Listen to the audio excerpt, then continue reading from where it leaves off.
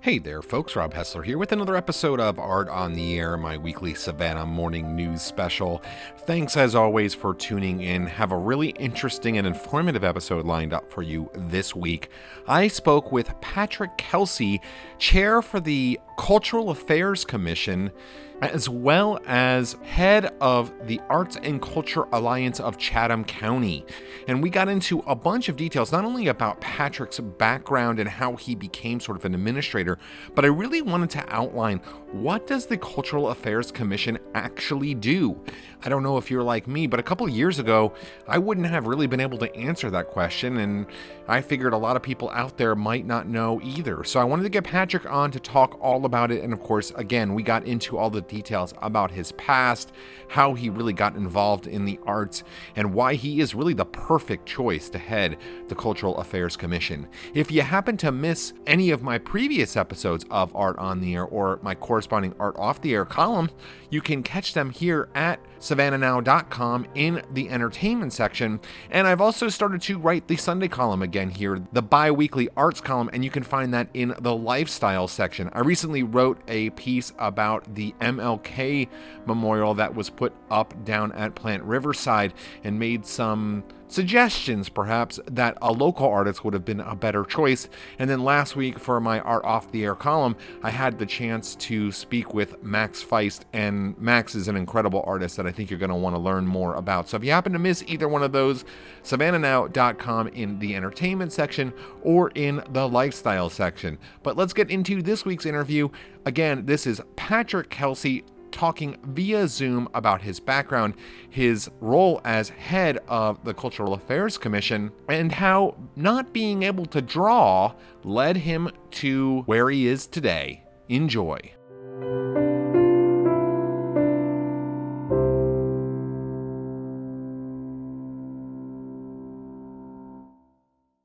Rob Hessler here with Art on the Air, and I am speaking by Zoom with Patrick Kelsey. And Patrick, before we get started, let me just kind of lay everything out here for our listening audience, because you are a SCAD professor.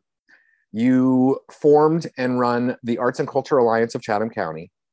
You're on the Chatham County Democratic Committee.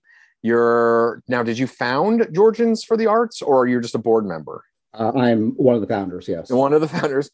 The Study Arts Administration, this is a new one for me. I didn't recognize this, so we'll talk about that. And then the Kelsey Consulting Group. So before we get into the Cultural Affairs Commission, which is going to be the main sort of topic of this discussion today, and what that is, which you're also the chair of, I want to get into this background stuff, because the first connection I had with you is I saw you write a couple of really excellent editorials for the Savannah Morning News as founder of the Arts and Culture Alliance of Chatham County.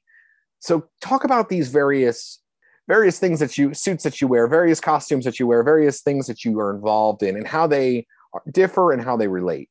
I think the short of it is, in order to describe all of them, I'd classify them as the passion projects. None of them are the day job, and every one of them is 100% voluntary. And trying to juggle all these projects is a bit of a challenge on a very regular basis, while trying to teach full time at SCAD. But in part is what keeps me going. Starting on the home front, part of it is, I believe, and correct me if I'm wrong on this, it was 2015, maybe 16. Yeah. And, the city manager had Hernandez. He had just come on board, and he was in his first budget presentation to the city council, and he wasn't handed a great deck of cards, but he came in with his own perspective, and I believe, if I recall, he wanted to make cuts not only to the cultural affairs, line item in the budget, but also social services. So both line items in the budget were being reduced. Now, I can't speak about social services; they have a different kind of structure than cultural affairs. But the community came out. The community really came out for really came out. The whole city council Seriously chambers was full, and all of the outer area, because it was they couldn't allow any more people in. Yes, that's absolutely correct. And so so he came in and caused a ruckus. They, in large part, put everything back to where it was. And I don't recall if it was that year or the following year. I think it was that year where they weren't 100% sure how they're going to get the funding and everything in place. But regardless, they did. And it was at that time, by that time, I had already been doing some federal advocacy work. And that is largely with my original teaching position at SCAD. I'll come back to that in a minute. So I'd already recognized, a lot of framework needed and this and that, the other. And my entire career has never been artistic in a way.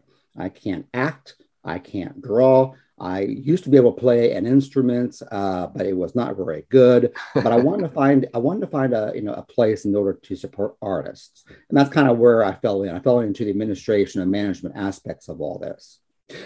But at that point, everybody came out and they all spoke, but it was all individuals and it was not at all coordinated.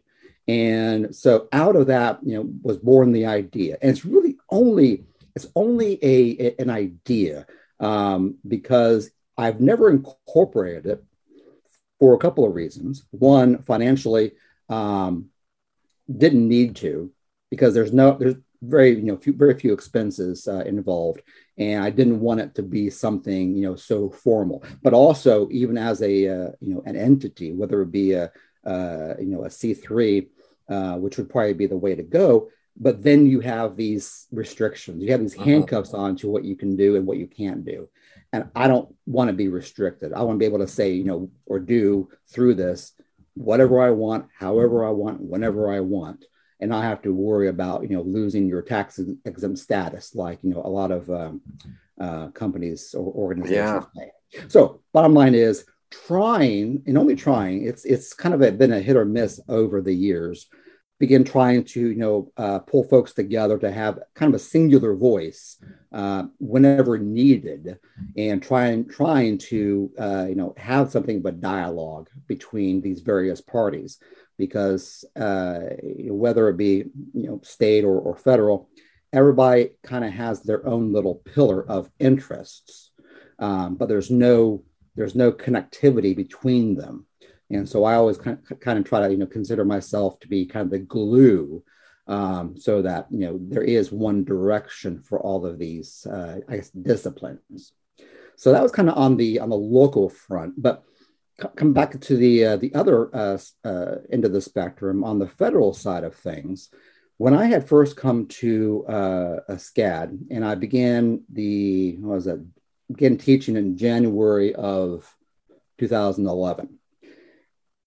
Shortly after I had arrived, some of my colleagues had been taking students to Washington, D.C. for the National Arts Action Summit, which is a program put together by Americans for the Arts. And so eventually, I think the first or second year that I was here, I also then attended one of these. And I had already been, dabbling in advocacy work when I was up in New York, but nothing of scale. So once that happened, and you begin to see actually how easy it is. It depends on whether you're trying to lead the charge, or if you're just kind of one of the rank and file troops or boots on the ground behind.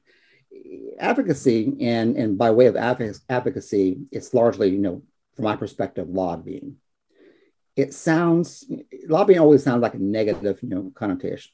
I'm a lobbyist. Well, you know what? I am a lobbyist, because I can walk in the lobby and I can go into an office and I can say, hey, have you thought about this? Hey, by the way, if you take this position over here, it may help us a little bit. Hey, how you doing? Hey, it's not hard at all. So at the federal level, kind of began to dabble in that. And ever since then, that's probably been 2012 or 2013, every year, taking, at that time, it was the arts administration program is what I came in under. And every year, took a bunch of the SCAD students. They had a student club, and we usually were able to go as a group. And through the club, we could get a lot of funding to help us for the students. So we did that regularly every year, probably the best part of the year that I had. And then things change. SCAD no longer has an arts administration program. They now have their creative business leadership program, and a kind of a completely different perspective of things. But my area is not for profit arts, culture and arts and culture, and that's where my passions really are. So, with that in mind, there were some Georgia statewide advocacy or education groups already existing.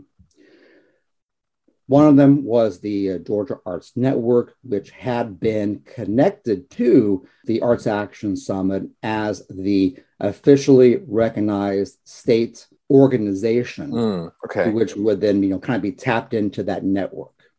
Okay. Part of the State Arts Action Network is what the formal name is. So they had been they were in that role for, I don't know how long. And another organization that I believe that had splintered off from the Georgia Arts Network sometime, before I came to Georgia, is Arts Georgia. Now, Arts Georgia had been funding an initiative. I believe even then it was called Georgians for the Arts. That's the official name. But most of the activity came out under the Arts Georgia, banner, if you will. But this particular initiative, Georgians for the Arts, had been largely funded and supported by Arts Georgia. But there had gotten to a point where more had to be done in such a way that, again, we go back to the tax exempt status. It was a C3. It was a 501c3.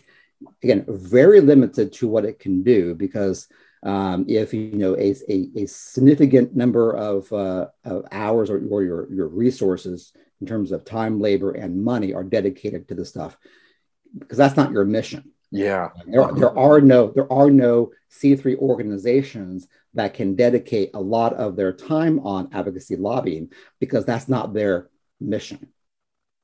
But then when you get to C4s, that's different. Yeah. So eventually, Arts Georgia wanted to kind of separate itself from this particular initiative. And that's where I came in and helped to facilitate that. So today I have the spectacularly, profile of being El Presidente and CEO of this organization with a small band of merry volunteers.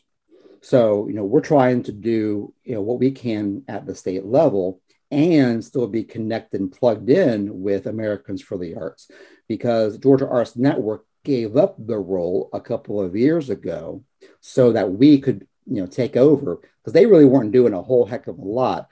Again, they were all volunteer, and they did what they could, but there's only so much one can undertake.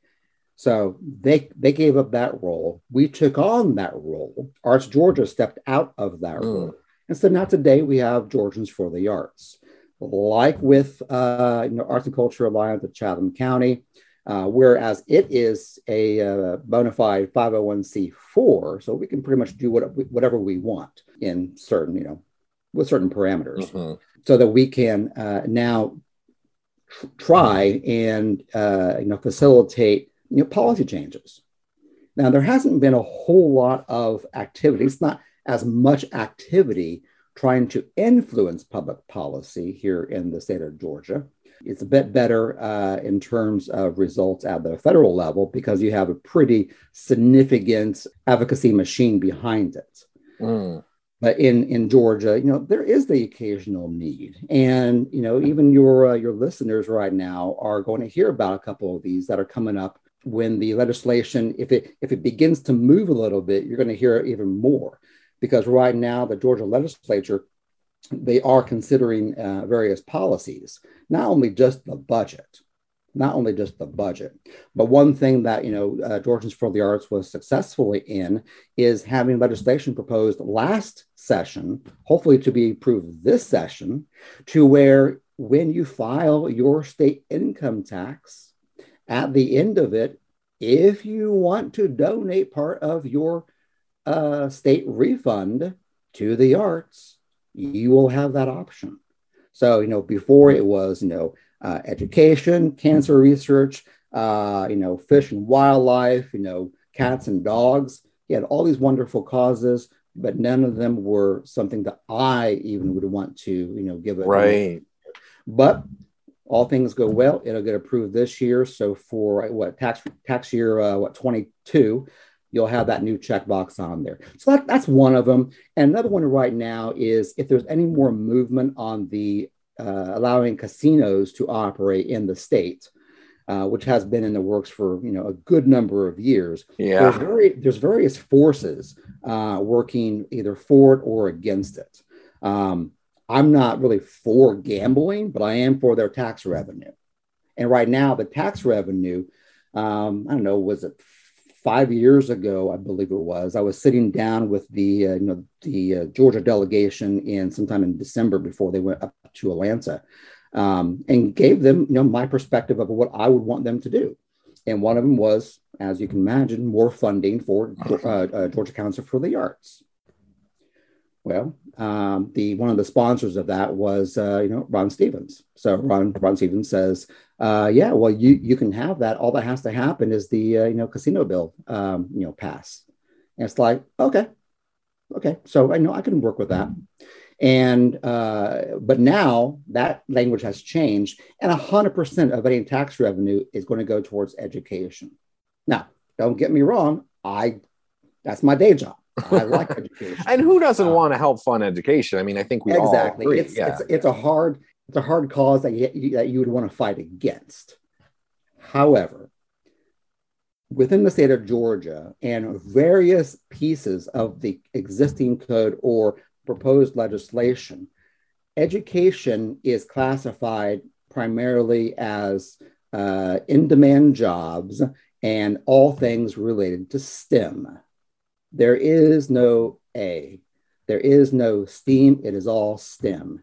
And if that is their position to continue with that, then let's dedicate part of that gambling tax revenue towards arts education. Dedicate it, line item it, segment it, however you want to do it, just so that one area of interest, with students and the like, can have the opportunity to, instead of all tech, right, or math or science or engineering. So I respect all the STEM careers, but every one of those, and study after study says, you're going to have something of creativity. Right, exactly. I mean, I think that's the core. Yes. They have to be able to be creative. And there are a plethora of ways and means to do that. And a lot of them are through the arts.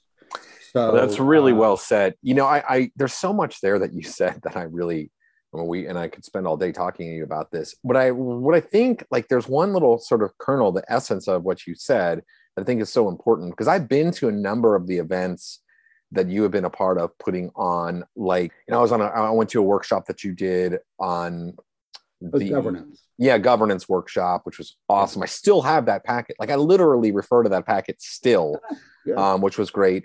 And I've been to a couple of your coffee meetings that you put on.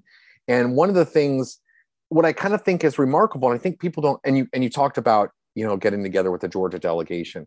What I don't think a lot of people realize is that if you want to talk to somebody, you can just ask them, and most of the time they will talk to you.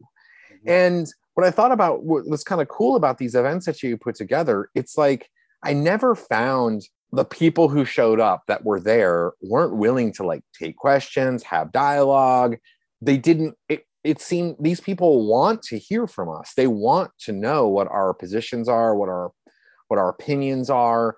And what I think you're doing that's a really great thing is that you're connecting that need, that desire on their part for, I think, which is a desire of various communities within Savannah to have their voices heard.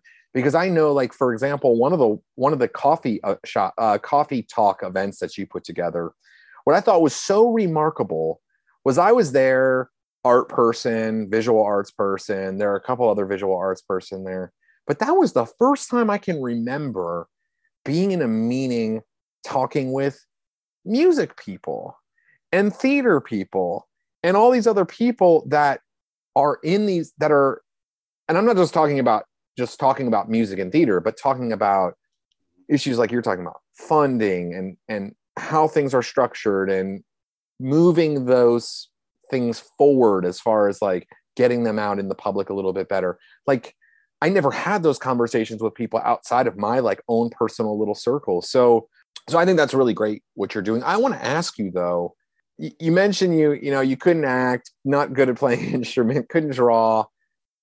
Where does this passion for arts come from? Like from when you were younger?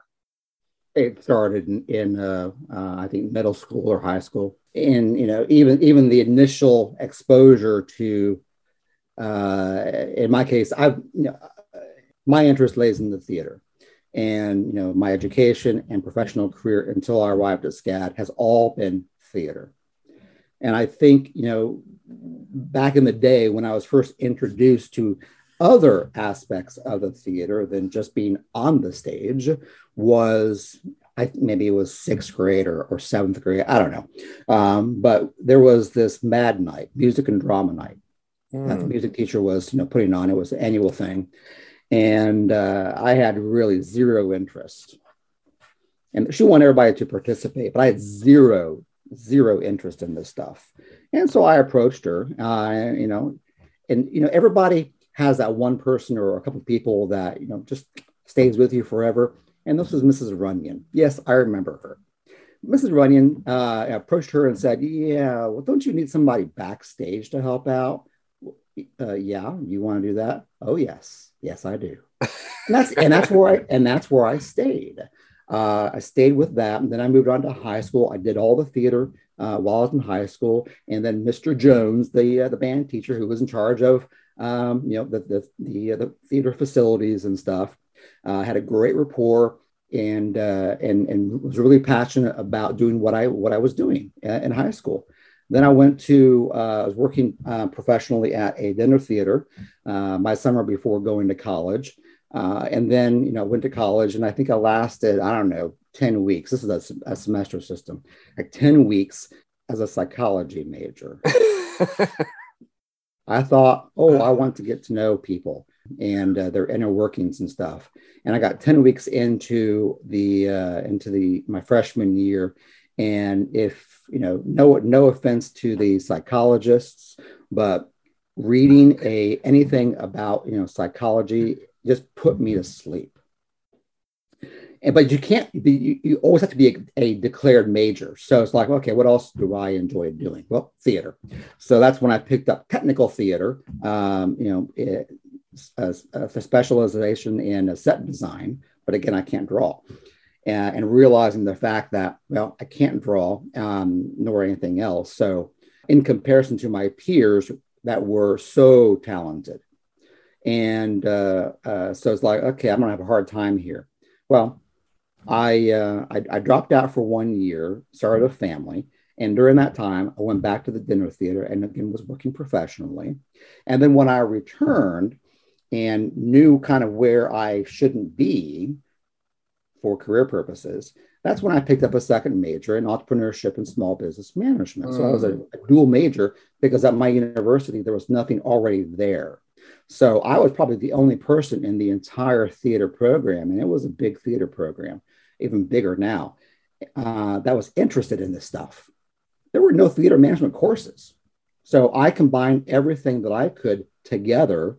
My capstone, my final project for entrepreneurship was a business plan for yet a dinner theater. Okay. And I had everything on the line because it was one of those, well, this program here was you write it, you pitch it, you find out before you leave the site where the panel reviews your presentation, whether or not you get to graduate next weekend. Mm-hmm. About a third of all those that started graduated. Oh my gosh. The others had to come back for summer school to finish off their degree. So I had a lot on the line, but I also spent the next 4 years. I was a 5-year senior. The 4 years that I was that dual major, every class that I had had something connected to that one plan. But I was still, even at that time, very passionate. I wanted to be working in theater management. And so from there, decided, like a lot of other undergrads, I'm not going to go working professionally. I'm going to go straight to grad school. And so looking around, I eventually went to New York, went to Columbia's theater management and producing MFA program, because I wanted to be able to complete the program, go back to the college level and teach theater management. Okay. Now, yeah. that was the plan. That was the plan. It didn't happen quite that way. Finished up my courses, started working in the commercial theater. The commercial theater for me was initially serving as presenter for all the first class tours, all the Broadway series across North America, and then eventually, I should say across the US and then eventually North America. At that time, it was one company, then a merger, then an acquisition, then a merger and acquisition. Today it's Broadway Across America is what their current name is. But I did that kind of commercial theater for a good number of years. Then I literally moved my office across the street, managed what is now today the Lyric Theater, which is the Broadway theater where Harry Potter is. Yeah, I mean, I even recognize that name. They're still there. They're still there. And so I got myself into literally the theater management, the facility management, and I thoroughly enjoyed that. And that was 2001. And my job with that role ended in 2001 because everything, it went to hell in a handbasket. Yeah, right. And so everything shifted. And so the music was playing, the music got turned off, and I had no chair. That's fine. So a little time passed, found a arts education company, and I knew the founder. Susan Lee, she had started this company years before called Camp Broadway. It was two things. It was during the academic year, providing workshops and master classes to school age kids and young people. No college, just everybody up through high school. And so there was that part of it. And then during the summer months, a lot of, theater camps. I think we had 8 different cities that we had this camp in, plus the main one in New York. And if you've never, by that time, I had already somewhat lost my passion for the theater, because if you ever work commercial theater, it kind of eats your soul.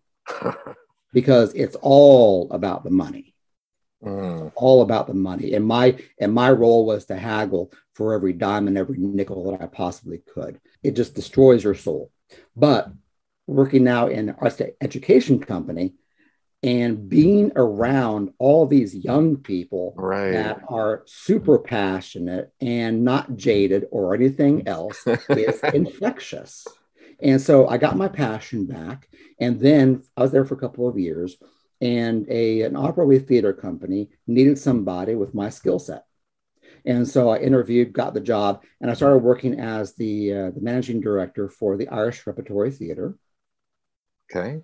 And theater, and they're not-for-profit.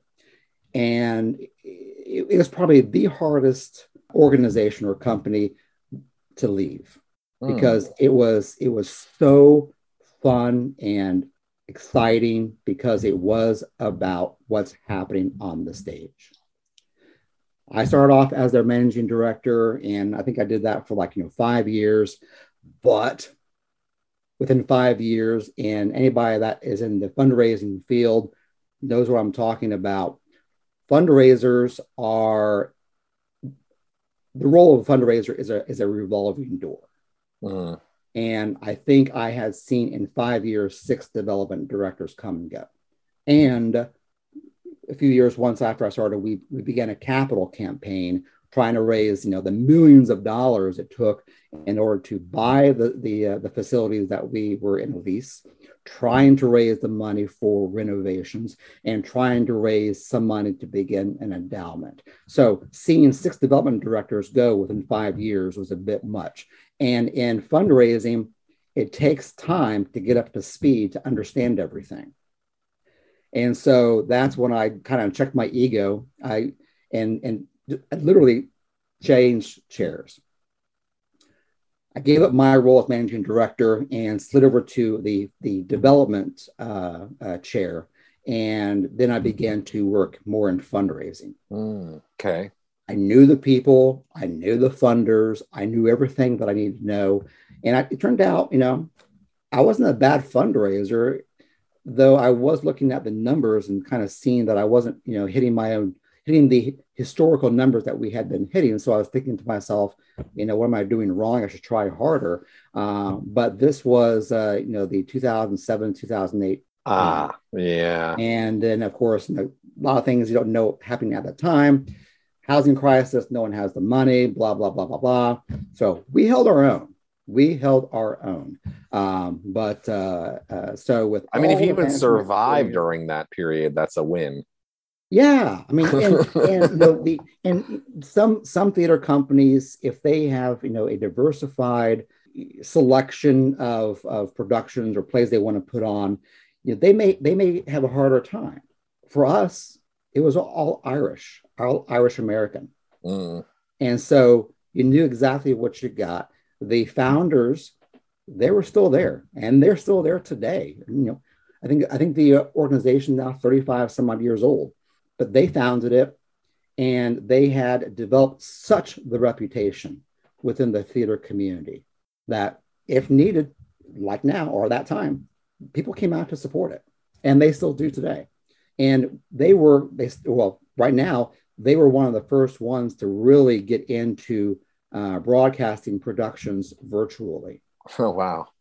And so they have, expanded the program. They're still doing stage stuff.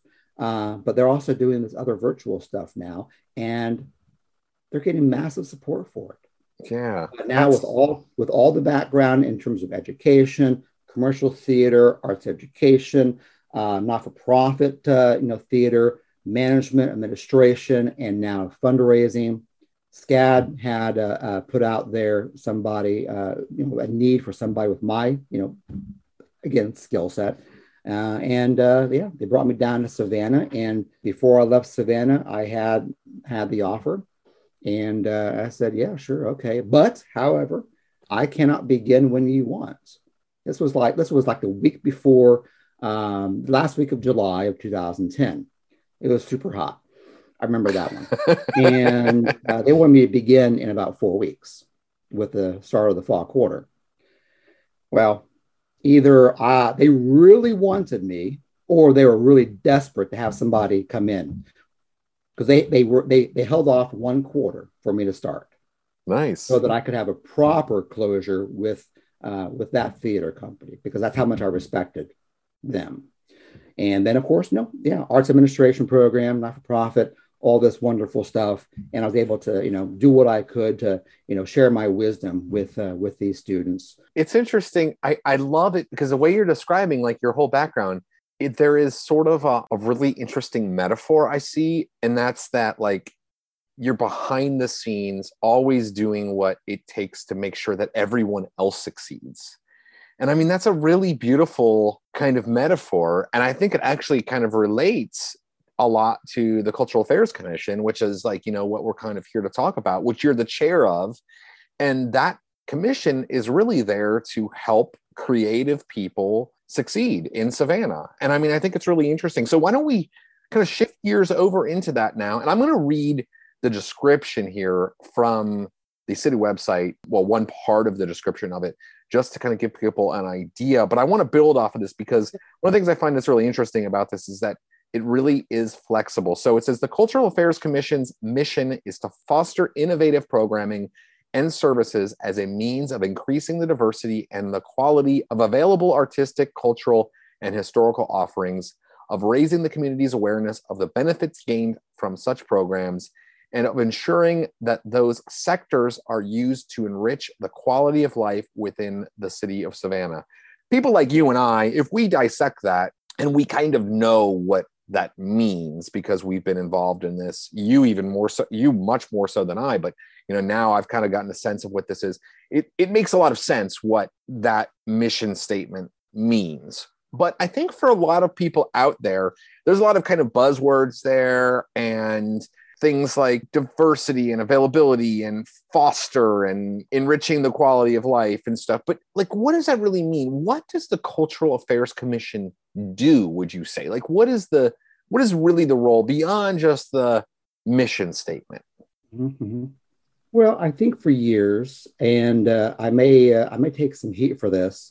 I think for years, what the commission was always working toward, and things changed. I first came into contact with the commission when who was there? Bria Cali was serving as chair. And so she kind of began to take things in a different direction, in a good way. But a lot of what was happening, I think, before and up to the point where we have now the current city council, the Cultural Affairs Commission, the mission you read is great for public consumption, but there are four kind of responsibilities that we have in our bylaws that are not quite so wordy for a public consumption. But one of those is looking at funding recommendations to city council, and that is right now today the ACE program, Arts and Cultural Enrichment Program. That's the big one. Most folks know of. The funding currently ranges from $8,000 up to $100,000. Then, of course, there's the Weave Dream. That's up to now $5,000. But up until the current city council, that was the primary thing that the commission did. Mm-hmm.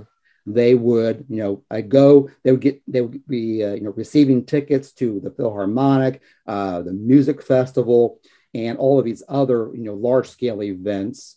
They would go as a guest. They'd come back, evaluate it, and then they all sit together, review the applications, and recommend funds, and then the cycle begins again. We're still doing that to some degree, but the city council took a different direction, and it's a good direction. I don't always agree with it sometimes, but I get it. The funding that they now provide by way of the ACE funding program, Arts and Cultural Enrichment Program, is now funding the free programs for the community. So everything that is funded, it's being provided to the taxpayers that are putting in the money for all this stuff. It's being given back to them. Now, of course, we have, non-residents, coming in from the outside, which, is gravy. That just adds to, the fabric of what the city has, and bringing in the tourists and keeping them here to spend more money. By way of that, we increase the hotel motel tax revenue. It's all very, it's cyclical in process and everything. But I digress. That is the one responsibility that the commission had been really kind of fixated on from my outside perspective until I had a seat at the table. Yeah, based on my historical research that I've actually been doing recently for another article that I'm actually working on right now, that does seem to line up with everything that I am to understand as well, that it was mostly that, like 99.9% that was the role. Yeah. And with the city council at the time, that was okay with them. They didn't see anything wrong with it. They didn't see any reason to change the status quo, but things change. So now, like I said, I want to give some credit to Bria, because she during her term had injected this idea of the subcommittees. The subcommittees, are now kind of focusing in on something a bit more specialized. At the time, it was, I think actually it still is, public arts, arts education, and priorities. Priorities being connected to what the city manager, in this case Hernandez, had laid out for the city's Savannah Forward plan that was put into place. So just her leadership led to these committees being formed, and the committees were trying to find something that we could bring back or kind of focus in on, to introduce to the entire commission. So arts education, it was a hit or miss over time. Public art took off, as you full well know. And then the priorities, what was proposed out of that was something to go on a listening tour, trying to get information from the taxpayers, the audiences, the supporters, the organizations, the artists, and everything else. Well, great idea, but it wasn't carried forward because, again, it wasn't something that was timed well with that city council. And then when things shifted a little bit, it was still a good idea, but they were still waiting for the city council to kind of get settled in to see where all this stuff could go. Well, we're there now. We're there now. And, the city's already completed their Recreation Reimagined, largely to do with outdoor activities, with a little bit of arts and culture thrown in there for good mix. But now, out of that, they're going to begin a more detailed master plan, if you will, focusing in on, or with emphasis on, arts and culture, with a listening tour and public input and public surveys, which is exactly what kind of came out of the commission a number of years ago. Today, however, we've kind of taken on the role, and this is kind of where I really was working toward, trying to fulfill its other responsibilities. And that is, in fact, advising city council on things that they should consider doing. Not just the recommendation for funding, but looking to, I think the best point you'll see in the bylaws is to, identify and promote the needs. So let's do that. Let's identify what the community needs, whether it be the individual or the organizations, and serve as the advisors to city council, and either suggest or influence, if we can, some public policies, so that it's just improving everything for everybody in the community.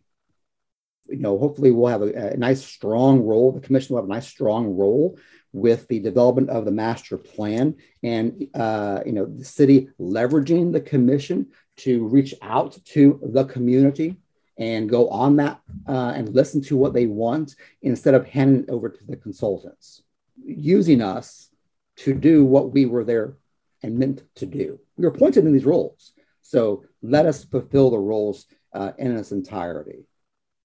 It's kind of cool too, because I'm on that commission now, and I've been there for, I think it was October I began. Yeah. And so November, December, January have been the 3 meetings that I've attended. And what I think is really fascinating is that the group is starting to take on that personality, that more, let's hear what the community is interested in, and let's see if we can make those things happen. And I know that you noted this as well, is that we had at the last meeting a bunch of new commission members, and it was, I couldn't believe there was all these new voices.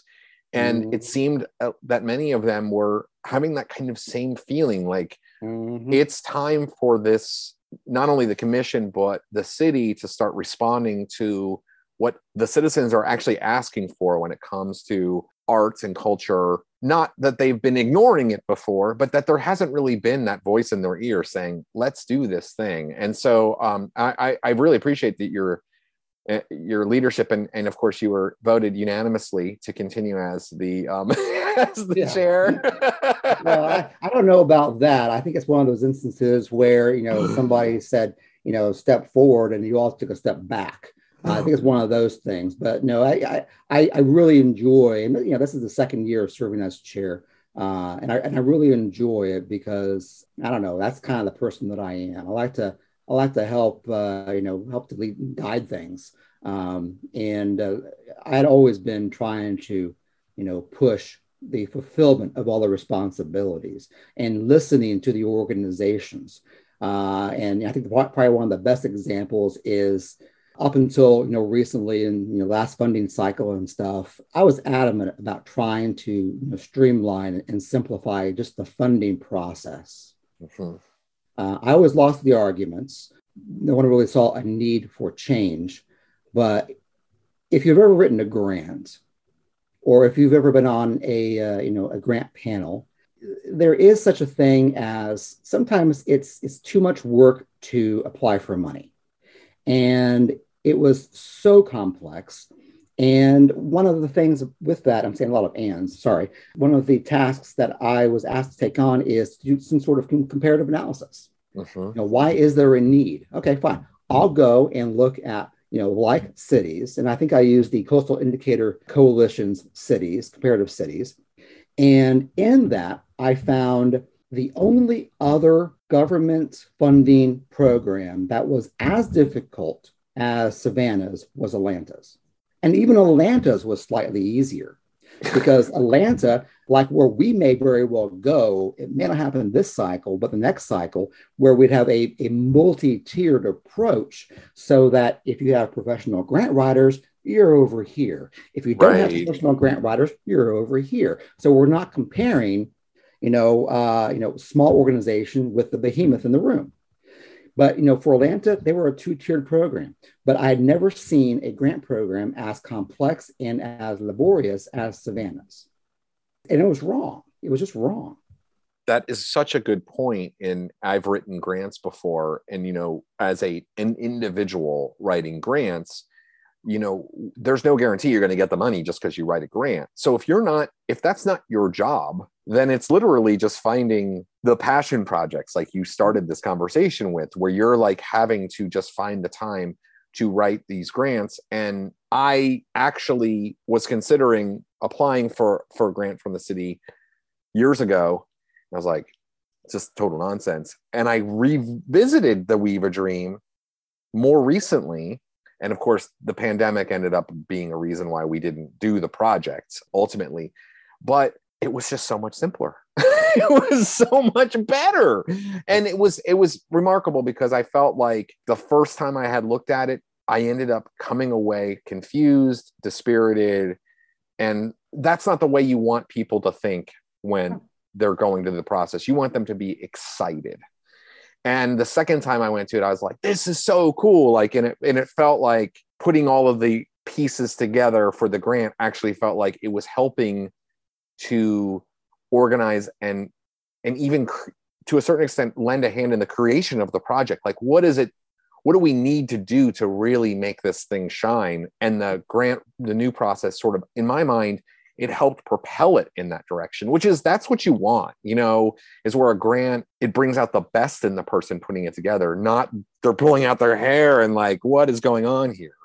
Yes, absolutely. And yeah, both programs became so much simpler. And I don't, honestly, I don't think that has really gotten out. With the ACE program, we're still seeing about the same number of applications year to year to year. A couple drop off, a couple new ones come on board. This past year, I think we saw more new applications come in. We had a couple that didn't reapply for a variety of reasons. A lot of it, organizational based, so it was outside of anything control wise. But for a good number of years, it was always the same organizations, and it was very much heavy in, of course, the larger organizations that had the professional grant writers. Mm-hmm. Even now, today, during the last funding cycle, And going into the next, fiscal year for the city, they kept the funds the same, the ACE investment funds the same. And I was thinking to myself, do we push the alert button to ask for more money? And then, it was weird because I said no. I told myself no. And the reason I didn't really, want to push that button was because there's no demand. Right. The ACE program is hardly competitive. Except for one, every organization during the last cycle received funding. Even the newbies received funding. And the only one that did not was because it just didn't even meet the minimum guidelines. Well, it's interesting too, is that last year was the first time that I believe, and correct me if I'm wrong here, but that the Weave a Dream funding had been completely fulfilled, that it had gone, all of the Weave a Dream funding had been used. That was the first time. And that was a big deal. And that's exciting. That means that the word was getting out, and that's a really good progress. But you're right. It's hard to ask for more money when you're barely spending the money you have. Yes. And Weave a Dream, ACE is ACE, but Weave a Dream, given the simplicity of the application process, honestly, the Weave a Dream money, and it's not very much. I don't even remember where we're at right now. It's like $21,000 or $22,000. And if the funds were allocated to the maximum of the application, we're looking at a whopping 4 applications that would wipe out Weave a Dream. Mm-hmm. Okay. Last year, it came down to the wire, with those funds. Part of it was, trying to come up with, programming that would work well given the environment that we are in. Majority of the funded programs, it was so tangential to, arts and culture. Mm-hmm. I mean, it was, just a word here or there connected it to where it would be eligible for funding. But when we're looking at, the bona fide arts and cultural organizations, whether they are, a formal entity or a group of individuals that will work through a fiscal sponsor, so that the fiscal sponsors, tax exempt status can help them receive the money. Even they don't come after the money. Weave a Dream also is not competitive. We did use up all the money last year, which is super duper fantastic, but it was not competitive.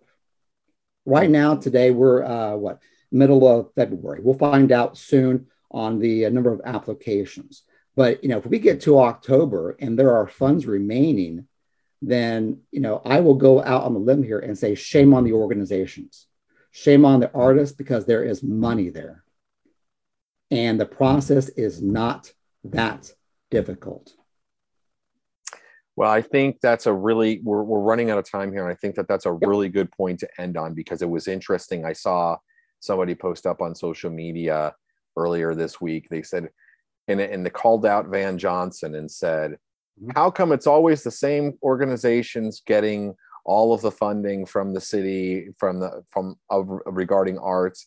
And the reason is because they're the ones that are asking for it. So hopefully people will hear what you're saying right now, and they'll, get their stuff together and hopefully be able to get some new and interesting events and ideas out there, because that'd be really cool. We want it to be competitive. That's what we really, really want, because when it's competitive, it demonstrates demand. If there's a demand, then there is a solid argument to increase funding. But right now, today, it's not happening. Hopefully, it will in the near future. But that's what we're working towards as a commission, and really trying to fulfill all of the responsibilities for which we were appointed to do. That's awesome. Well, Patrick, before I let you go here, if there are people are interested in learning more about all of the things that you're up to, what's the best way for people to connect with you? Well, my number and my various personality and hats in terms of telephone number, it's all out there on any one of the sites that you had mentioned. But I think for your listeners interested in advocating for arts and culture, it's going to be federal level, state level, GeorgiansForTheArts.org. On the local level, county level, city level, It's chathamartsandculture.com. And my information's everywhere out there. Yeah. And I would just recommend that if anybody wants to get on the advocacy bandwagon and help to influence public policy, happy for the help. I think that all of the elements of arts and culture contributes has such a great contribution to, and I like to use the word fabric, the fabric of our society, the fabric of our community. And you can go back to one of those quotes from John Adams. He does what he does so that his sons can study the arts. And I forget the exact quote, but I think a lot of folks know that one. And that's what I had to kind of remind the city of Savannah and Chatham County. Last October was the first time that the city, the county, and the state had recognized Arts and Humanities Month. And so now I have, one day I'll have an office that has all this stuff, but I have here my 3 proclamations from these 3 entities to declare October Arts and Humanities Month. That's lovely. That is a step in the right direction. That's awesome. Patrick, thank you so much. You've given me so much of your time, and I really appreciate it. Thank you for coming on Art on the Air today. My pleasure. Anytime. That's all the time we have for this week's episode of Art on the Air with your host, Rob Hessler. Listen every Wednesday for our live show, broadcasting from 3 to 4 p.m. Eastern Time on 107.5 FM, Savannah Soundings, and worldwide at WRUU.org. And you can catch past episodes on the WRUU station archives on our website, as well as on iTunes, Spotify, and Stitcher. We'll talk to you next week, where we'll have another batch of Art on the Air.